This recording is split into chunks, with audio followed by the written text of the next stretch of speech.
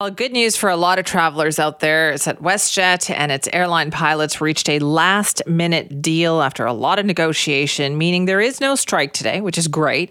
Bad news on that is things are not fully back to normal when it comes to their schedule because they had been preparing for this strike. So there are still flight cancellations and delays. So check with WestJet if you have a flight with them before you head out to the airport.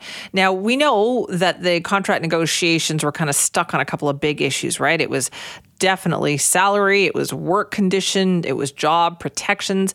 This idea of even like just keeping labor, whether it's pilots, flight attendants, you name it, this has been a huge one for the airline industry, especially during the pandemic and since the pandemic has been over and people have renewed flying really with a vengeance. A lot of people who want to keep up that, that habit of flying to and from, and it's expensive and there's been staffing shortages and it's been nothing but it feels like problems.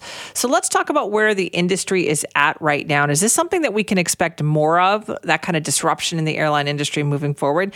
Geraint Harvey is with us now, professor and Dan Cap Private Equity Chair of Human Organization at Western University. Thank you so much for joining us today. Thank you so much for the invitation. Is this a sign of things to come in the airline industry? I mean, this is one labor dispute, but are there more on the horizon?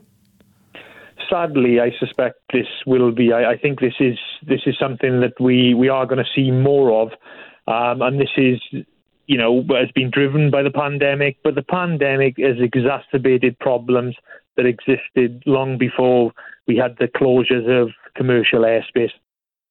Okay, and so what has happened here? Like, is there things that the airline industry or the airlines themselves have done to put them in this position? Well, I think what this goes back to is deregulation back in the sort of 80s and 90s. What we see is that the old system of arranging flights where the tariff, the cost to the passenger was determined by national government.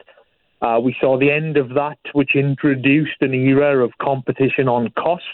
And so airlines began to focus on things like tariff and focus on the cost base that they had. And because of cost competition, airlines were reducing costs. Lots of costs with the airlines can't be reduced. One thing you can reduce is labour costs.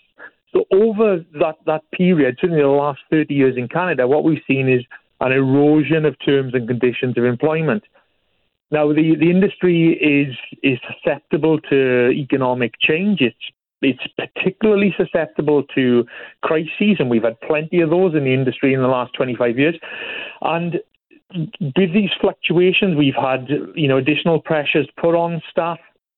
And even prior to the pandemic, there were lots of unrest among various groups within the airlines because employees had enough and they wanted to take their share in airline profitability.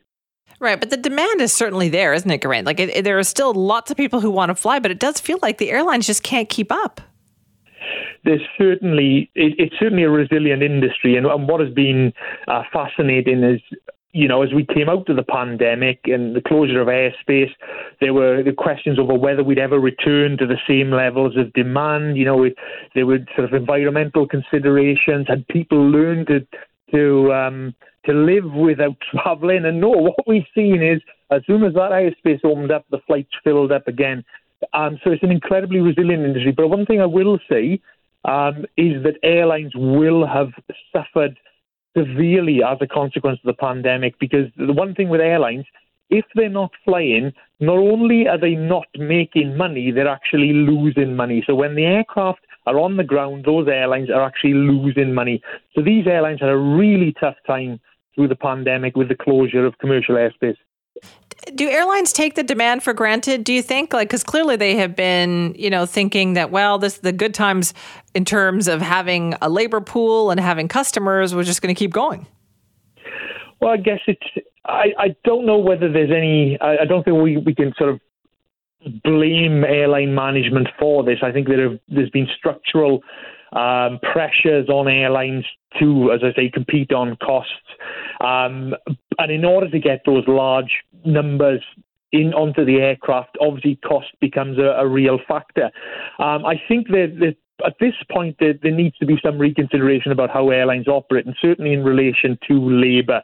Because remember, this is a service industry and this is reliant on the efforts of staff and the performance, in this case, airline pilots.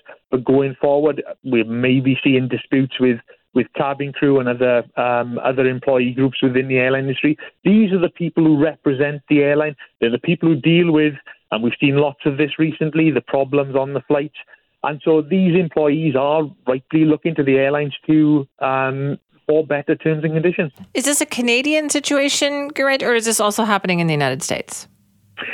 I think the issue with the pilots there's something distinctive about civil aviation in Canada. The airline pilots, given what they have to go through, given the nature of the job, they aren't paid especially well. So I think that is distinctive. The Canadian context is distinctive there, but I think this is a global issue, and we are likely to see this across the board. I came to this wonderful country from the UK in 2021. In 2020, prior to the pandemic, we saw labour disputes. It wasn't just the pandemic. What the pandemic has exacerbated matters. So this isn't just a Canadian thing. This is a global civil aviation problem. Right. So how can we brace ourselves for this? That's a very good question. I think that obviously airlines will be doing everything they can to keep aircraft in the air. No employee groups wants to go on strike either. I mean, the fact that this came as far as it did is because the pilots felt very strongly about their terms and conditions. So no parties, and customers included, but no parties in the airline industry want strike action because it's a problem for everyone involved. So are we likely to see huge disruption? I don't know. I understand for customers who've booked onto flights, there has been this uncertainty over the last few days, and we're likely to see similar levels of uncertainty. But of course, this is a major issue. To get as far as this is not going to happen, every other day. We're likely to see more requests and more demands for terms and conditions, but it has to be felt very strongly, and it has to get fairly severe for us to get to this stage. It does. All right. Thank you so much for your time on that. Thanks so much for the invite.